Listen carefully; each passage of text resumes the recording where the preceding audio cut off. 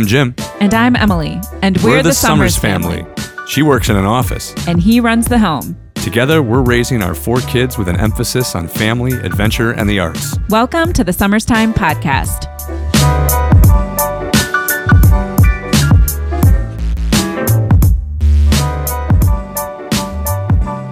Welcome to another episode of the Summertime Podcast. We are going to switch gears a little bit. We've been talking about COVID-19, coronavirus, for the last few episodes, and we wanted to get into some of the topics that we had come up with originally. This one that we're going to move into, I think, is going to be kind of fun to talk about. So, Em, why don't you tell us and tell the listeners what we're going to be talking about? Today, we are talking about love languages, which there's a lot of ways that you can talk about this, not just in a relationship. So we're going to explore it from a few different angles. Mm-hmm. Certainly, we're going to talk about our relationship and how we came to know about love languages, define it a little bit, talk about our experiences and the value of understanding love languages. And then we'll get into a little bit of how you can apply it to other areas. But this has been a real cornerstone of our relationship and something that's been really important to us to understand. Right. We talk about it a lot. We check in a lot on it. So it's a really great topic for, especially now where those of you may be in close quarters and may need a refresh. We're talking about love languages today. Disclaimer here, I actually thought this was pretty cheesy when we first started doing this. But like you just said, we've actually come back to this quite a bit when we're having issues or problems or whatever it might be in our relationship. We kind of come back to this as a cornerstone of, okay, let's get back to why we're not communicating properly. So I agree. I think this is going to be a fun one to talk about, even though I initially thought it was kind of cheesy. Well, pretty much always when we have an issue in our relationship, it comes down to a problem with love languages, not understanding each other. Communication or lack thereof. Yeah. So let's get into what it is. So from your perspective, Jim, what does it mean to understand each other's love language? I'm certainly not going to give the actual definition. I'm thinking either you have that or we'll just have to research that at another time. But my kind of definition is how I see the world and how I operate and how you operate and how you see the world. And then the love, or rather not the love, but what we do to come together in the middle, to meet in the middle. That's how we talk. So for instance, we speak English as a communication, right? Language. But the love language is something that you and I communicate almost non-verbally, sometimes verbally, in order to understand. So for instance, my first love, I think there's 5 love languages, right? So I'll let you go into more of that, but I'll just kind of give a little quick example. The first love language of mine is physical touch. Anyone who knows me and knows us probably knows that I'm kind of like that and whatever. Plus, I think it's just the assumption for guys. Like that's a total stereotype, but I think most people would assume that would be a guy's number one. Right. And it is for me, so there's no surprise there. But all seriousness though, like that is my first love language. So you have to understand that that's kind of what I'm looking for. And if you don't know anything about this, you might get annoyed. Like, why is he constantly trying to hug me or hold my hand or whatever? Because it might not be your love language, but you have to learn how to speak, or rather accept that of me. And I do the same thing with you. So that's kind of a crude example right now, but that's kind of the definition I would give love language it's another form of communication based on one's personality and the things that they like in themselves and in others. Yeah, so it's about how you receive love from another person, but it's also about how you give it. And those things could be different. The way that you give love could be different from the way that you receive it. It could be the same too, but I think that's an interesting distinction to make. So this whole concept came from a book written by Gary Chapman called The 5 Love Languages. And it's kind of an older book from 1992, but it's retained its relevancy. And I think the first time I had heard about it was on an Oprah Winfrey show. And I actually read the book several years later, and I've heard it discussed in various interviews. So it's definitely remained relevant. It has stood the test of time. So anyway, he outlines that there's 5 ways that we give and receive love. Mm-hmm. And the 5 are words of affirmation. So the things that you say, physical touch, like what you outlined earlier, quality time, acts of service, and gifts. Okay. There's the 5. Those are the 5. So There's quizzes that you can take online to identify for yourself where you fit within these, where your partner is. It can even line things up, and you can get tips on how to be better for your partner or how to communicate better about what you need. But I thought it would be kind of fun to walk through what our results are and some of the ways that we have incorporated knowing about this whole thing into our relationship. So you mentioned that physical touch is your number one. Right. Your number two is? Words of affirmation. And your number three? Quality time. And then let's skip to 5. What was your 5th one? I think it was your last place. Gifts. Yep, gifts. Yeah. Now, again, to clarify, that's getting gifts, right? Like that, not necessarily like getting a present, but like getting things is not necessarily on the top of my love language list. Yeah, that lineup is how you prefer to receive love. Correct. Like what feels loving to you. Right. And it's really interesting that gifts is your last one. And when you know this stuff, you can see it play out in so many ways. Like, I used to think that you were just like, you'd be like, I don't need gifts for my birthday. This is just the one thing that I really want. Right. And I like to give gifts. Yeah. And so, I still give you gifts, but it's interesting to see like, no, you actually really don't care. I don't. But on top of that, as a little sidebar note, and you're good at this, and maybe a lot of women are, or maybe some men are, I don't think I'm good at this, but you're good at picking up on what I do like, even though I don't necessarily say, okay, here's the list of things I want for my birthday or I want for Christmas. I just don't like doing lists like that because I don't know. I just never really have. But you pick up on my cues because I'm pretty verbal when I say that I like something, and I let people know it, not because I'm trying to. I'm verbal. I'm vocal about it. So you pick up on that. But yeah, I'm not putting a list together. I'm not saying, okay, for my birthday this year, I want this, this, and this, and for Christmas, no, I don't really care. Like you said, I mean, I care, but it's not like getting something from you is just the ultimate love language for me. It's not. It's very nice and I appreciate it. And that's great, but it doesn't fulfill me like being able to give you a hug or just be, physical touch or words of affirmation, which I think those two things really do. I mean, before I knew anything about this, I had no idea that was what it was. But when we started doing the test on this, I was like, wow, that's scary how true that is. Like, I am a physical guy and I do like words of affirmation. Someone kind of no uncertain way telling me that I did a good job. Well, and you being a stay-at-home dad now, your need of words of affirmation has actually like increased. Grown. Yeah. And I think we mentioned this in a previous podcast. You don't have, when you're in the workspace, you get words of affirmation. And I'm not necessarily saying like it's love that you're getting from coworkers or something like that. Encouragement. And we'll talk a little bit more about how this translates into the business space a little bit later.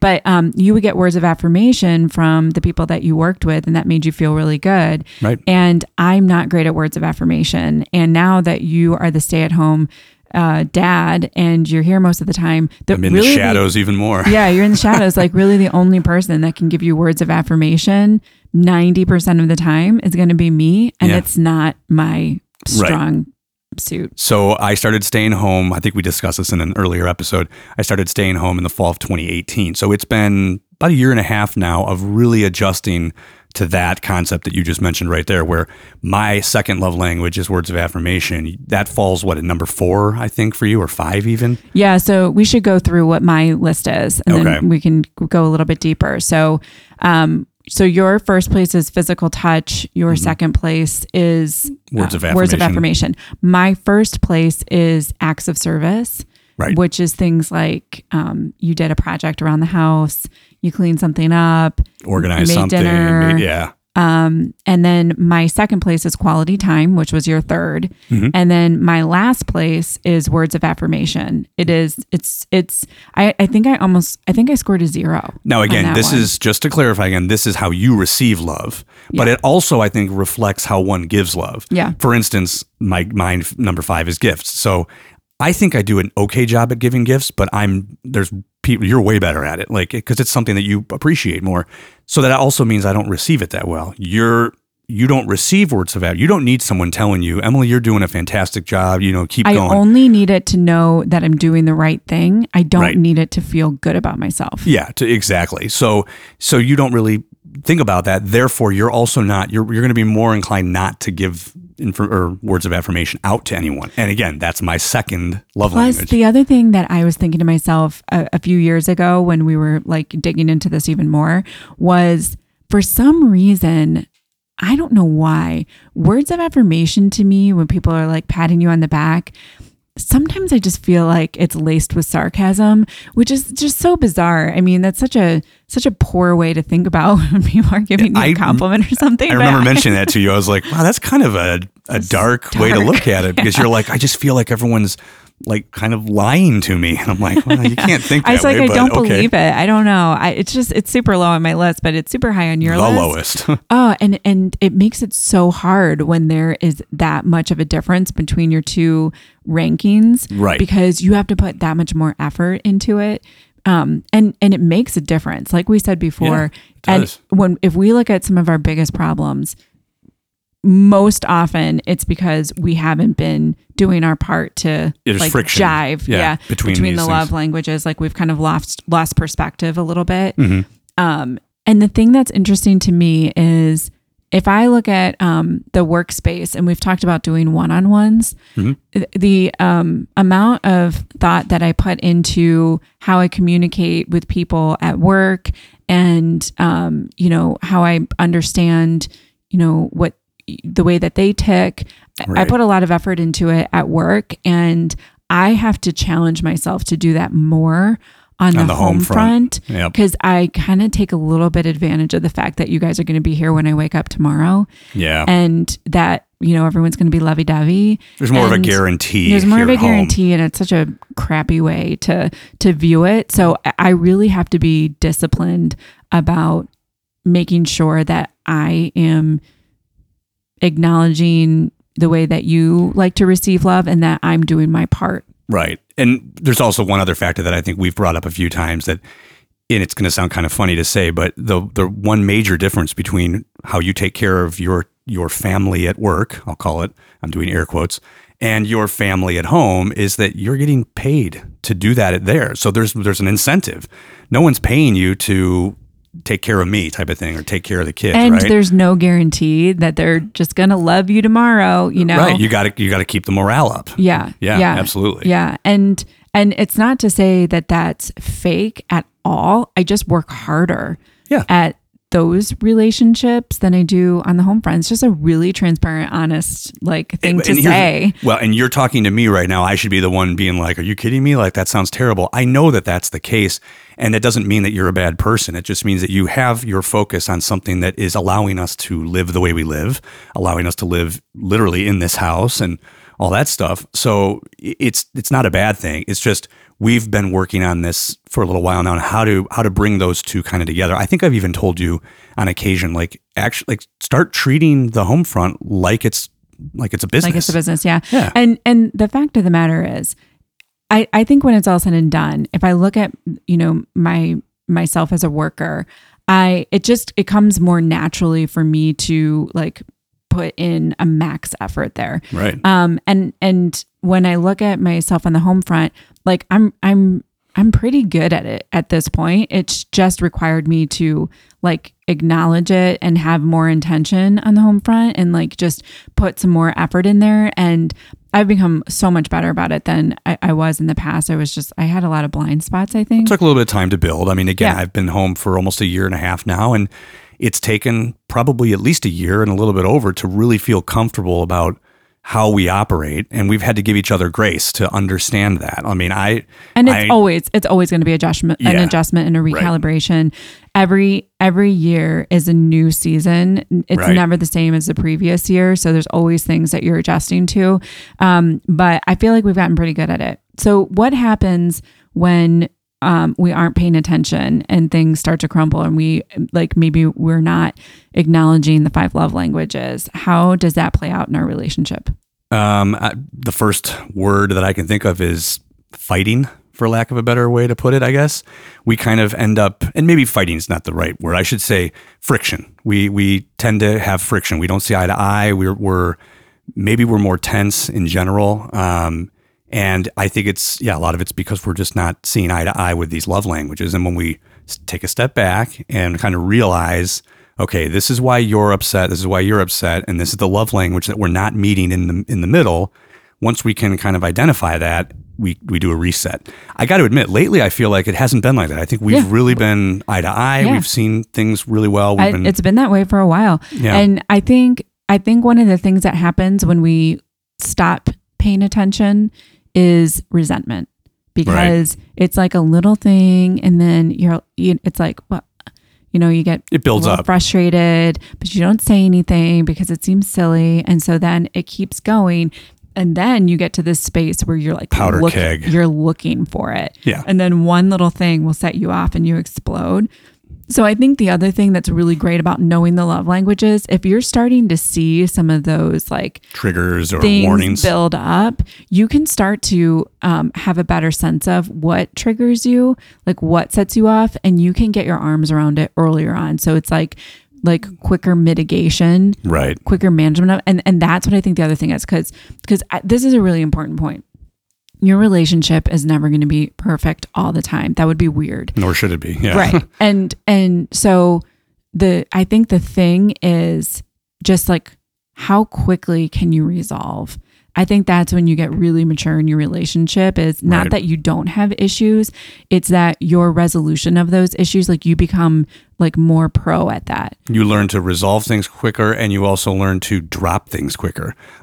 And it's kind of one and the same almost. Like, I know we've done that where we've started to kind of argue about something, and then either one of us, you or I think generally it's you, that says, okay, I think we need to kind of take a step back. Let's just stop talking about this, take a breather, and we'll revisit it. And I know for a fact in those moments, I don't want to stop. I want to keep fighting because I'm getting riled up. I want to prove my point. So I'm almost angrier in that split second that you say, we got to stop this. But then after after I cool off, and I realize that it's for the better, all I really want to get back to, and I'm sure you're the same, is being able to just talk and laugh and have a good time and like, hey, let's do happy hour and whatever. Because if you're arguing that, it's a domino effect. If it just keeps going, everything else in that day or in hopefully not the week, but if it lasts that long, just goes south. So you're right. You have to resolve things faster, try to drop the topic if it's not going anywhere. And that seems to have worked for us pretty well so far. I think the 5 love languages is another tool to add to your toolbox. That's the thing is, we talked about having one-on-ones in an early episode. That's a really good tool to have in your toolbox. Right. Add the 5 love languages into your toolbox. And the more of these things that you have in your toolbox that you pull out pretty regularly, they become a foundation for you being able to do that quicker mitigation. So, yeah, I would say this is kind of one of our cornerstones. So we've found that this is not just helpful for our relationship, but we've also found that it's been interesting conversations for us when we do our Sunday meetings together and we talk about the kids. Mm-hmm. We've started incorporating our observations of what their love languages are. Right. And it's helped us parent the kids better. Because we understand what they're looking for. Yeah. And we haven't given them a test or anything, although I'm certain that those tests exist online. But it's actually pretty, I don't know, when they get to a certain age, you can kind of observe it for yourself.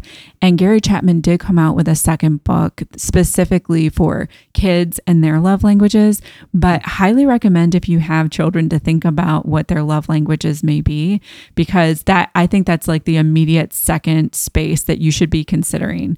Yeah. Well, and I think going along those lines, we've been saying love languages because that's what this is called, but it's almost like a window into someone's personality.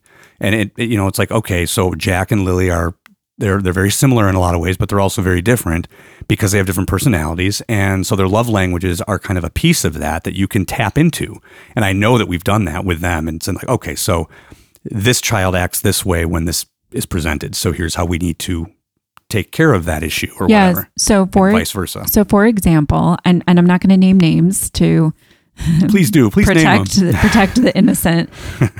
One of our kids' love languages is physical touch. Mm-hmm. And I'm not super physical, which also poses a problem with Jim when he says, "Can you scratch my back?" And I'm like, ugh. I know. It hasn't happened in 10 years. That's what I'm continue to work on. But one of our kids has a strong love language is love language that's physical touch. Mm-hmm. And this kid wants to snuggle all the time, wants to, like, if you go in for a hug, you will be the first one to let go. This kid will never let go. Right. Like, you might die still hugging. I've seen you walking around while this child is still hugging you. Like, you're actually moving on with your day and the child is still hugging you. I'm like, me.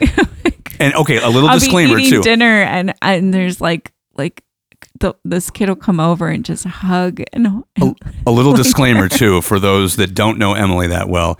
She's never been a hugger. So there's kind of an ongoing joke that she's not much of a hugger anyways. I think your family's kind of like that anyways. My family's kind of like that. I practice social distancing. Yeah, you were practicing that a long time before this quarantine stuff. So yeah, but that adds a little bit of depth too, because not only is this kind of like, okay, this is the ongoing longest hug ever, you don't particularly care for hugs anyways. I think I'm the only one that can hug you, and you don't, although I've seen you do it a couple of times where you're like, no one can see what I'm doing, but such a long you're hug. like, okay, this is good. I think it's over now. Now, having said that though, to protect myself a little bit, I do like holding hands and that kind of stuff. I know, I'm not trying to give you a hard time. I just abhor physical touch, but it's one of those things where it's like, what is the thing that isn't your thing? That's the thing that keeps showing up in your life, like, yeah, it's karma. And I kind of get mad at myself because, gosh, who doesn't, what a weirdo to not like want lingering hugs. I mean, and especially right now, everybody's talking about how all they want to do is hug people. Hugging, yeah. And how like blessed we are to have,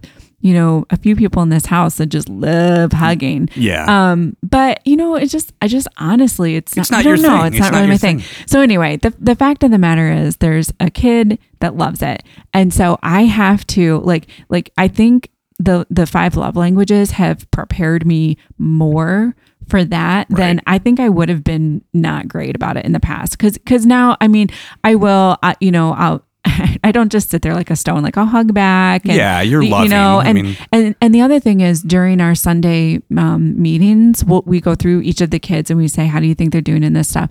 And we'll incorporate the 5 love languages into it. And we'll say, hey, I noticed that this kid, like they've been super huggy lately. I think there's a lack of like attention connection. Or something. Yeah.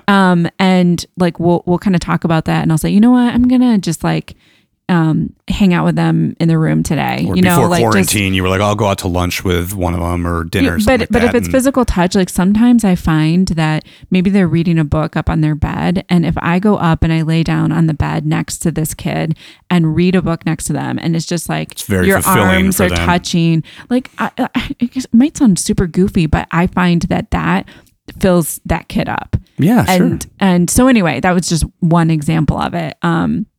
And we've seen it play out in other ways too. There's another kid who is really about quality time. And if I'm in the kitchen and I'm making anything, it's, can I make it with you? Can I do this with you? Can I do this with you? If I'm doing a bike ride, can I bike with you? If I'm going for a walk, can I walk with you? Can I?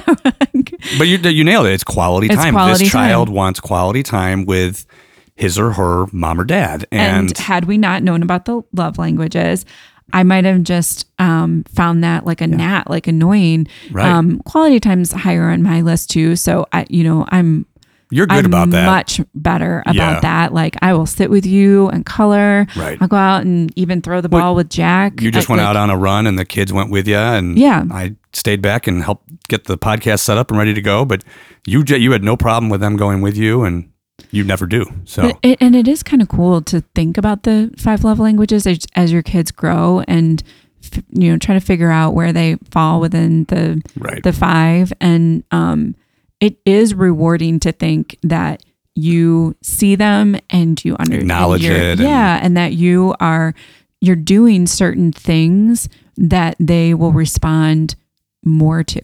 Well, and you said it earlier, and I liked the analogy you used. It's a tool within your parenting and relationship toolbox. I think it's an absolute tool. It's like if I'll bring it up an example. Like if you're going to build something and you're using nails, you kind of need a hammer in order to get the nails in, right? If you don't have a hammer, you can't really finish the project. And it's very similar. If you're parenting and you don't employ something like this for yourselves as a relationship and for your kids, you don't have the tools to finish the job type of thing. I know that's kind of a loose analogy, a loose example, but I think it's great. And I never would have known any of this. I'll give you all the credit. I never would have probably known about this had I not been with you.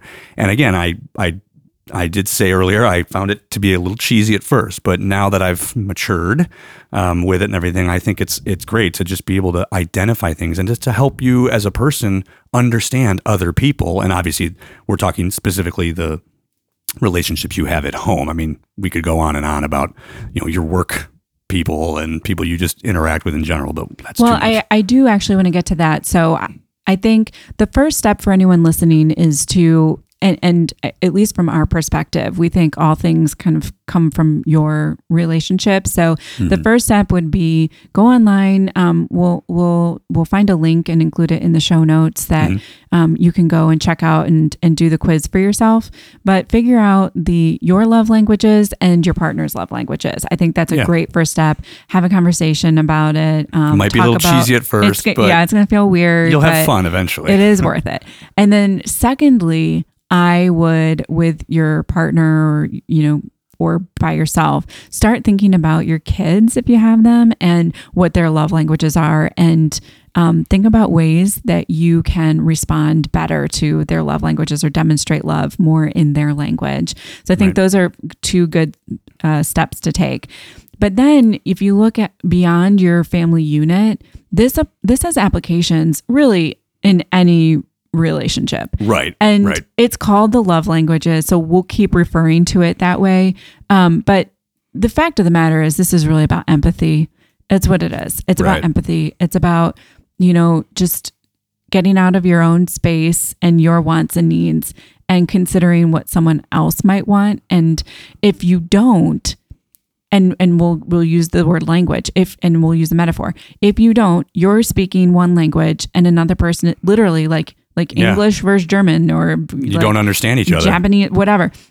You're not speaking the same languages, and your effectiveness in your relationships, your ability to have a deep relationship, and your ability to be a good friend, a good partner, a good family member is going to suffer because of that. So there are some great applications if you look even beyond your family unit. So in the business space, I think relationship building is so key to being effective in the business world, and thinking to yourself about how someone can understand what you're talking about, the ways that they learn best. It kind of falls into the language space. So do they need to read something, or do they need to experience it? Are they someone who needs affirmation, words of affirmation, telling them that they did a good job? All of that stuff has definite impacts in the business world. If you think about your community, and you think about the various people that you interact with and your friends, the same thing applies. And I think the end point of all of this is that you can have more meaningful relationships. So I think what you're saying there is actually pretty good, because it's in the business world, you do, similar to a family at home, you do have to understand each other in order to work properly together, I suppose. One thing I remember taking when I was working was a personality test, which I think is kind of similar. So you, as a manager, Emily, have you given your team either the love language quiz or a personality test yet? Or do you just kind of learn based on what you know of them already? Yeah, there's so many out there. I know DISC has been a popular test. I think that's the one I used or did. Yeah, the one that I'm liking the most recently, it's kind of trending, but is Enneagrams. I love that. If any, again, we'll find a link and post it in the show notes. But if any of you have not taken your Enneagram test, we should do a whole nother show on that. I think we did that together, didn't we? Yeah, we did it. And I love it because they have these tools where you get a number. Okay. So you're like 1 through 9, and your number like kind of labels you as a certain type of person. Okay. And then they provide you with definition from you at your best self to you at your worst self, what triggers you and how that impacts your personality at each of those points, like a Richter scale. And then you can take your number and then put it into a calculator, and I can take your number and put it in there. And then it shows me that same Richter scale where a relationship is fantastic and where a relationship is going to be bad, and like what the triggers are going to be. It's in a graph form, right? Yeah. It is so helpful. Let's do another podcast on that because we could talk about that forever. But that's Stay one tuned. that's one that I really enjoyed doing with friends and with some coworkers. So yeah, there's so many of these things. I just think that the 5 love languages are really simple, really accessible, and applicable. And it's helped us so much. So I always like to talk about things that have been useful for us. So we highly promote this for those of you that are interested in upping your relationship game. Go ahead and try it. Well, again, we'll post the links on the post. And if you don't follow one of the links to the test, there was one time I was working with someone who was trying to figure someone out who was being difficult. And he came back to me and he was like, all right, I think I've nailed it. I kind of like attacked her with everything at once. Like, what are you talking about? And he goes, well, I gave her a hug. I bought her a Milky Way. I took her garbage out and I told her she looked great. And he's like, and when all else fails, just try all 5 and see what sticks. Do all 5, see what sticks. Yeah. Throw stuff at the wall and see what sticks. I was laughing so hard at that. So yeah. So anyway, we hope this is helpful for you guys. You figure out what your love languages are as a starting point and have some conversations, and you go throughout your day and ask yourself, just think about it in your head, where other people fall and what you could do to be a better person in your relationship and the way that you communicate. Okay, well, I think that about wraps it up for this episode. So thanks for listening. Hope we gave you guys some good pointers on the 5 love languages. Again, we'll post the links for you so you can go check it out. Don't forget to give us a follow on Facebook and listen to us on any podcast platform. And thanks again.